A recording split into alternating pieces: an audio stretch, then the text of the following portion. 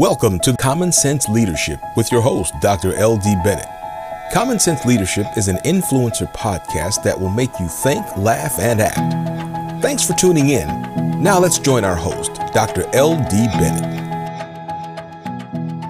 Hi, and welcome to week 3 of our podcast series, So You Are a High Potential. What next? I am so excited about this topic and about my guest today. This woman I have known for almost 9 years now, but one of the things I do love about her is her depth of knowledge and her breadth of experience around how we prepare ourselves for that next level. And so we've been talking all month about high potentials and what does that mean and what should a high potential individual do and what should a high potential organization do. If I'm an organization and I feel like I'm right there on the cusp, and I'm bringing in quality talent, what do I need to do? And my guest today, Terry Nimmons, is the principal and co-founder of Stone Lake Leadership Group. And she is an executive coach and a really good friend of mine. I just think she's adorable. And she is just full of wisdom and knowledge. And I've asked her on here today to really talk to us about what do I need to do? What kinds of things do I need to have in place as I'm looking at my brand and I'm really managing that well? How do I use that to get to that next level? So Terry, welcome. Thank you, Dr. Bennett. I'm so happy to be here, LD. I'm very passionate about the topic. Very passionate about this topic. Good. So Terry, I'll tell you what, I'm just going to ask you one question and you can have at it. Tell us a little bit, if you would, about your leadership journey, how you got to this place, and then talk about your work. I know you're super passionate about your work, and I'd really like for you to share that with our audience. So if you would, please. All right. Thanks, LD. I have had an unexpected journey, like many folks, with adversity and ups and downs. And I think that I was probably a high potential back in the day before this term was known. And I couldn't have predicted that I had capabilities that I was able to use in corporate America. I have worked for startups, a tech startup, as director of technical resources. I led a web development group back in the day when the internet was new as a knowledge management tool. I'm now an entrepreneur and a parent, and along the way have learned so many things. And so what I would point to today that is relevant to you and your audience is that I am a leadership development expert, and I have the luxury of working with really dynamic 21st century companies that are committed to 21st century talent development. And when I think of high potentials, I can point to a Fortune 100 company I had the pleasure of working with in a multi-year, very expensive, well-funded global high potential program. And they began to realize right around 2010, something was off. That as an organization, they no longer knew how to identify the talent, and they no longer knew how to develop and retain the talent. And so I have been paying close attention to what talented people are saying, because at the end of the day, the programs established by the organizations may or may not tap the talent that is most relevant and scalable, and may or may not offer what is needed to accelerate development and growth of that talent pool. That even the concept of high potential still comes out of a biased history of talent development, because there's so much subjectivity to selecting for high potentials. And so the biases of the people who believe they know the talent exist, the bias of professionalism standards, which Stanford's done a lot of research on, and the idea that we can simply tell managers and senior leaders to identify the top talent and high potentials is very much an old school perspective, because it sets them up as the authorities on what is needed. And in many cases, such leaders, very experienced leaders with good intentions, are not attuned to what it's going to take to help their organizations thrive in the future. So one of the reads I recommend for your audiences, and it's a couple years old now and still highly relevant, it's called 21st Century Talent Spotting. And it's a Harvard Business Review article, and it speaks to potential And just looking at the list of characteristics that they would cite as more important than performance measures are potential characteristics like curiosity, characteristics like relationship skills, the ability to be self-motivated, because those are truly scalable and they're going to be relevant no matter pandemic in, pandemic out, work from home, work at the office. So I think the pandemic has really pointed us to the need to separate high potential from performance, since we no longer really know what we mean by performance, and often the people selecting the talent don't know how to develop even a top performer into a leader who is relevant, scalable into the future. Now, what are some of your reactions to that, or how does that land on you? Oh my gosh, I'm sitting here enthralled because I love what you're talking about. My first guest, Dr. Roger Pearman, talked about some of the same things, is that we are not really in the best position sometimes to distinguish between high performers and high potentials. And I love what you just talked about. What I'd like for you to talk about now, if you would, Terry, is to talk about what are some of the things, some of the ways, I should say, a high potential would show up. How would that person show up in an organization? Ideally, and I'll shift over to high potential, because often, for instance, in my work, leadership potential doesn't necessarily tie to top performer. You could be a top performer in your vertical. You could be a subject matter expert who doesn't have the emotional intelligence and capacity to grow beyond the vertical. And so on the organization side, I would be looking for people who speak the language of strategy and vision. I would be noticing the people who can move beyond the status update of the project to linking the project work to what the business does and where the industry's going. And younger talent are being taught strategic thinking. They're being taught to have a global perspective. And you have to be prepared for the package to not look like you expect. You have to be prepared for a 20-something potentially to bring more to a post-pandemic strategy in the business than your most experienced engineer, finance person. And so the organization has to be attuned to, one, looking for people who are already demonstrating leadership capability. Two, broadening their personal network. If I'm a senior leader and I'm surrounded by people who look like me, or I only have real relationships with people who are 1 or 2 levels below, there's a ton of amazing talent out there that I'm never in touch with. And so breaking out of the chain of command, setting the relationships, really inviting yourself to BRG meetings, sitting down and having conversations with people who are closest to the work, or talk to people in the latest project. I had the experience, LD, of managing a web development group, and I didn't have the technical background. And if I didn't have the wherewithal to go out and talk to the programmers, I wouldn't have understood the product, and I certainly wouldn't have understood the talent required to stand up what was our first large internet initiative. So to think that you can go to HR or sit in your office and identify potential is naive, and it's narrow. Now, if I'm the person who wants to be recognized, and this helps us shift into brand, be intentional about how you show up. Be intentional. And I'm recently working with a global group, worked this year with 2 large-scale, high-potential programs. And the feedback from the senior leaders was, when we meet with folks, particularly once we went work from home, they seem tentative. They don't seem to have a point of view. They don't ask questions. And so my message to my cohort was, lean into the interaction. Lean into the interaction, have questions ready, have the thumbnail such that you seem engaged behind your eyes. Speak the language of strategy. There's almost a feeling that, well, the people who speak strategy and vision and innovation and collaboration are at the very tops of our organization.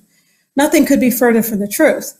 The people who know how to use the collaboration tools, the people who know how to think in ways that senior executives may or may not be practiced at are the people who are younger and less experienced.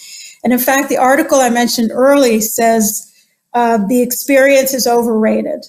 We've got to stop looking at experience as a key indicator of who's going to take us into the future. And I would even suggest that as early as internship or first position in an organization, begin to manage your brand. Be intentional about showing up in a way that demonstrates potential. You're not going to be the smartest person in the room around the core business because you don't have that experience. You can be a person, though, who asks a question in every meeting. You can be a person who shares a resource that shows the evidence of your thinking, a TED Talk, an article. You can ask for time with somebody with whom you'd like to have a powerful conversation about the organization. Don't make others work to get to know you. And I call that accelerate speed of connection. Don't make people work to get to know you. Nobody has the time to figure out how amazing you are. And of course, there's always that self-consciousness we carry if we're a minority, woman, person of color, of Asian descent, that talking to that senior white leader, and let's just go there, often at the tops of organizations today, in spite of how diverse the organization may be, it's white male, baby boomer dominated at the top. And there's a feeling of, I have to earn my way to a certain place to show what I'm capable of. No, absolutely not. Show it off and show it in every touch point and interaction you have. Even when someone says, oh, what do you do in your role? Don't fall into the trap of saying what you do in the role. Speak to your capabilities. Speak to your impact. Speak to what you love about your work. And then, of course, as you progress through career, and this is something you and I have talked about many times, there's really a place where if you don't expand beyond that vertical, if you don't expand beyond being a super doer, we'll find someone else to manage you. Your head's down in the work, you're hardworking, you're the subject matter expert, oh, they couldn't do without you. Meanwhile, you have the potential to go further. You haven't invested in that. You haven't practiced extending relationships out of the vertical. You're all about getting the work done. And nobody knows that you do have a vision for the organization. No one knows that you can hold your own at a strategy discussion because they see you as a super doer head down in the work. And that's a trap.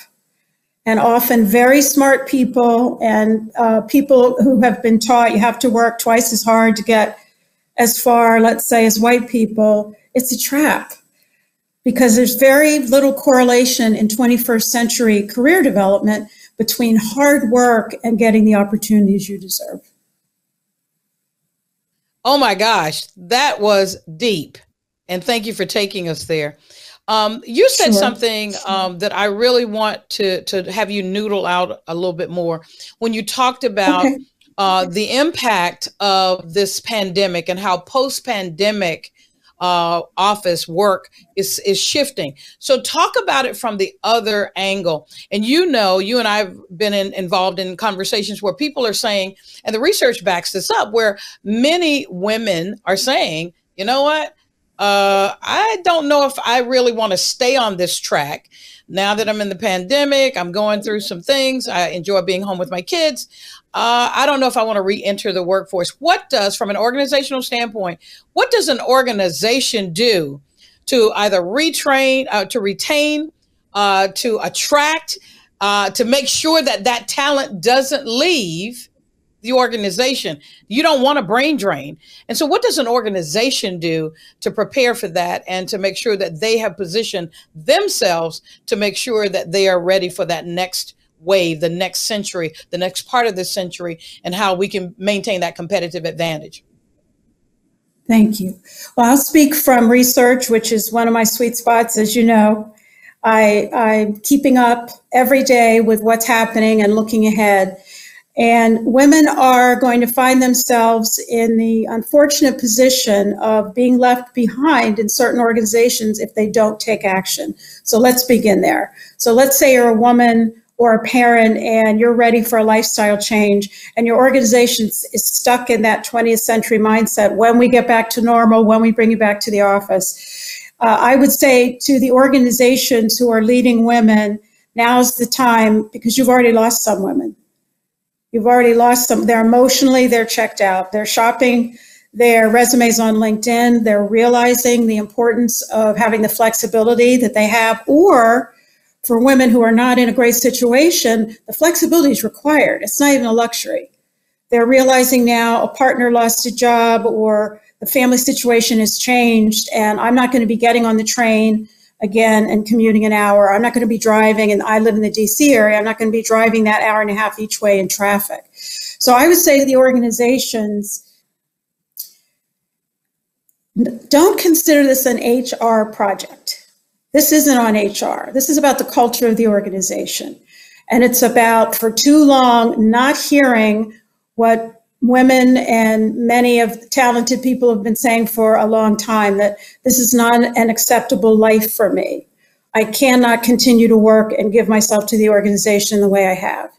And recognize that putting strategies out there now, or putting out feelers for strategies, will allow you to maybe to get a jump start on what I think is going to be an avalanche of people opting out of going back to the office when it happens.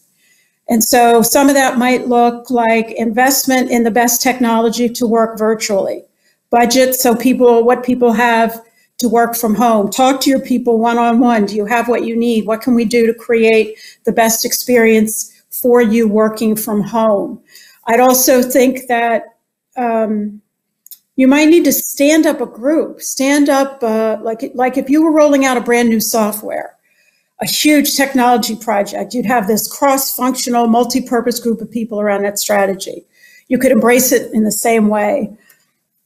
One of those global groups of high potentials I'm working with now, they're just talking openly in the meetings about how, they don't plan to ever go back to work in the same way they did. And they work for a very traditional financial services organization.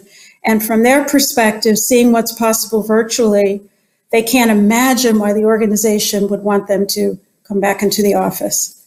So obviously, each part of the country is different. Again, in the DC area, traffic is a big consideration. And my local customers are saying, I'll never again put myself in the position of having to commute, to be stuck, to be sitting on the Beltway. And then in my more suburban areas where they have Verizon Fios, the answer is, I'm doing everything I could do at work from my home. So I don't have an exact answer. I would say that now is the time, because minds are made up. People have already decided. And so if you're like Google, I know Google in August said, okay, we're not going to be back into the office until July of 2021. Proactive thinking ahead. I guarantee you they're using the time now to talk to employees, understand what could work look like going into 2022. And most organizations are not that proactive. They're inching along quarter by quarter. Oh, we might bring you back in January. No, now it looks like we might bring you back in April. What is that? That's a recipe for erosion of loyalty. That does not support retention, and it's revolutionized our work, LD. It's changed how we connect with customers. And if we don't keep up, we'll have the same issues. So I think I'm probably not an expert on that, but that's just what I have to offer from today. You're as close of an expert as I would like, so that worked out really well. So thank you for that. Listen, I want to, yeah, you know how I feel about you. Come on. One of the things I want to do, and I know we're going to wrap this up, but what I'd like for you to do is, if you were speaking to, which you are, a bunch of high potentials, what would be a word of advice that you would give them as a call to action while we're in the pandemic, while we're heading into the holidays, as we have some time, some downtime to start thinking and maybe noodling on what's next and how do I show up? What advice would you give them? And then what advice as a call to action would you give to an organization? Again, thinking about not only are we in the pandemic, but we're also heading into the holiday season where people are not working as hard, and a lot of people are taking some time off. What would you say to those two groups?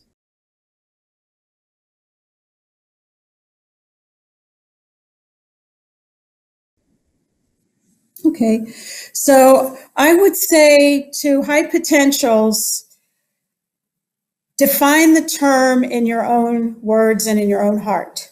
What is your potential? And then don't make us work to get to understand what it is. Articulate it. And I sometimes talk about a shot of B3. Be intentional. Show up in ways that reflect who you are and what you bring. It's no one else's job to draw you out. It's no one else's job to notice what you bring to the table. The second is be informed. And by that, I mean, know your market value, know what are going to be the relevant capabilities and skills, not just at your organization, but broadly in the marketplace. What is the value of what you're capable of doing? And then the third is be inspired. This is not a time to be talking about how hard it is. This is not a time to show up in the thumbnail looking downtrodden and weary and not engaged, because everything that you telegraph becomes sticky. That's the thing about brand. It's the stickiness of all the data points we have about one another that create other people's feeling about us. So be intentional in how you show up. And if that means getting a coach, listening to these podcasts, thinking about getting feedback on what is it like to be in a relationship with you at work, be intentional. Be informed. Keep up with the industry. I use Flipboard as my news feed, and I flip through 100 articles a day. And I just notice, what are people talking about? What's out there? What's important for me to know to be effective at what I do? Be informed about changes in the organization. Are there organizational changes coming? Are there reorgs? What's happening in the departments where you can't walk by somebody anymore and hear what's going on in sales and marketing? Do some outreach. That's how you stay informed. And then finally, be inspired. Check yourself. If the pandemic, and you may have lost someone, terrible things are happening at this time based on this illness, then now may not be the time to go on this journey. Get your emotional center. When you truly can project real energy and engagement, then bam, put that package together and take it to market.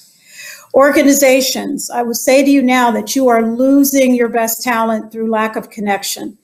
I'm amazed how much this comes up over and over and over. Head down in the work, here's a Zoom meeting, or WebEx, or here are your marching orders, or we've got Microsoft Project. We're tracking the work and we're not tracking the people. And it is the people and the feeling they have about each other that binds them to the organization. And so even taking time off at the end of the year and just saying, we're going to have office hours and we just want to know how people are doing in the pandemic.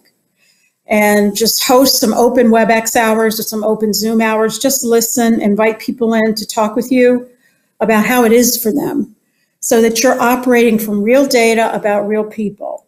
And if you believe that there are certain people who are of exceptional potential, suggest to them that they do some personal brand work.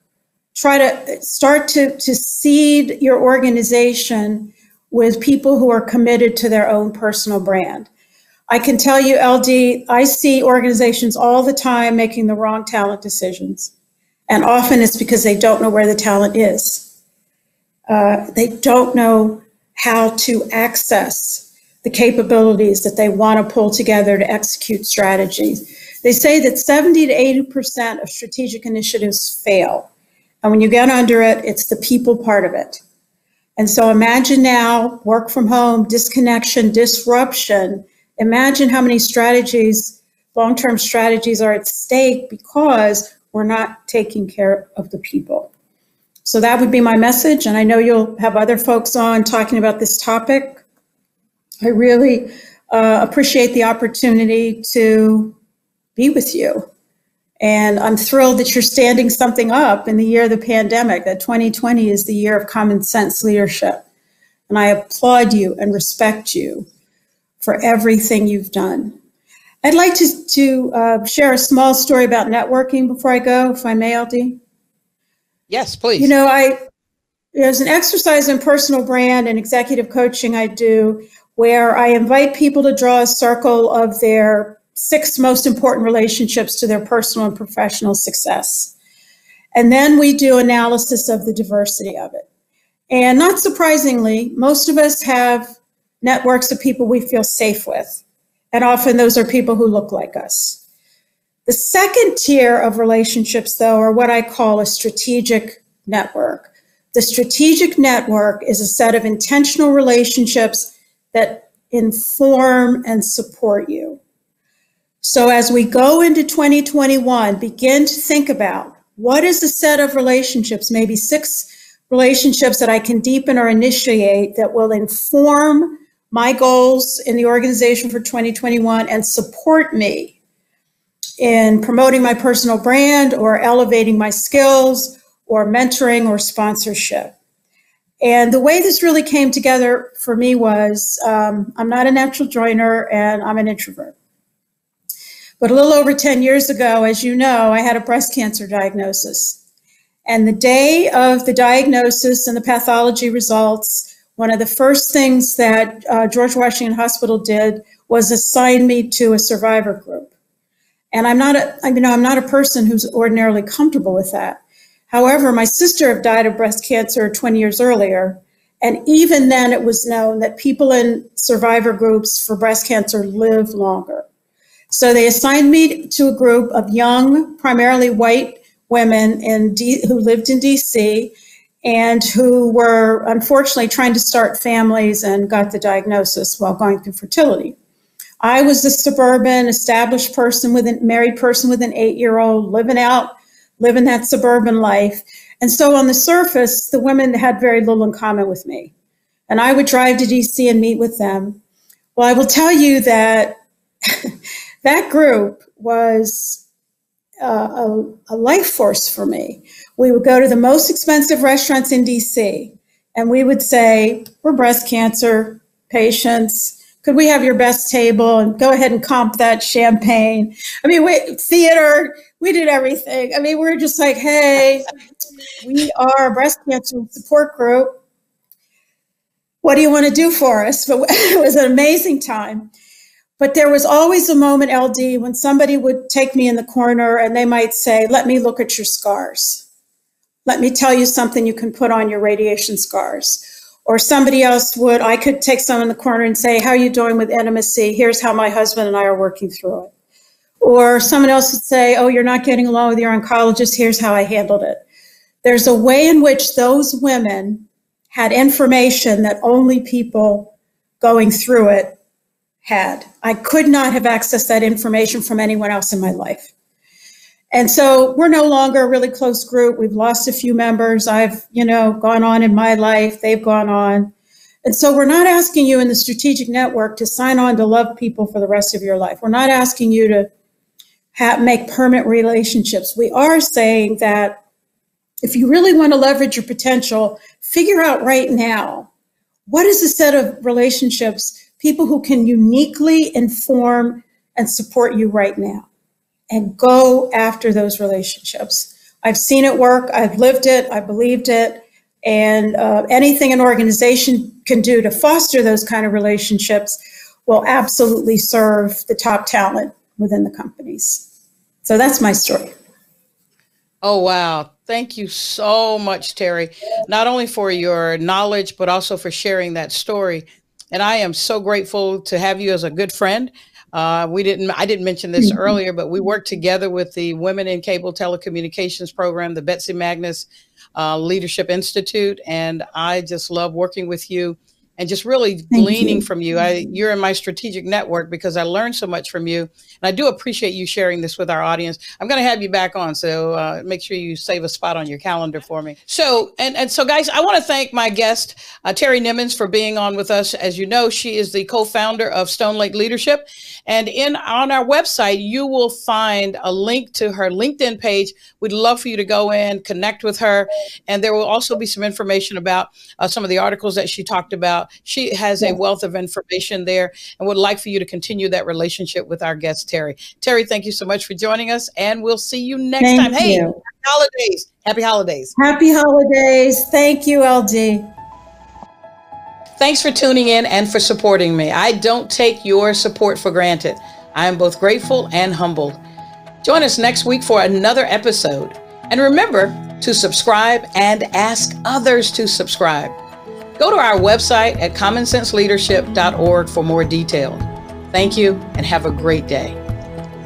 This podcast and omni-channel experience is brought to you by the Walter Cates Foundation, the entertainment and telecommunication industry's leading national foundation, dedicated to advocacy around diversity, equity, and inclusion.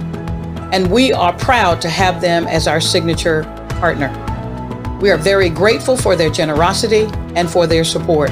To learn more, visit waltercates.org. Thank you for joining Common Sense Leadership Podcast with your host, Dr. L.D. Bennett. Visit our website, commonsenseleadership.org, for more details. See you next week.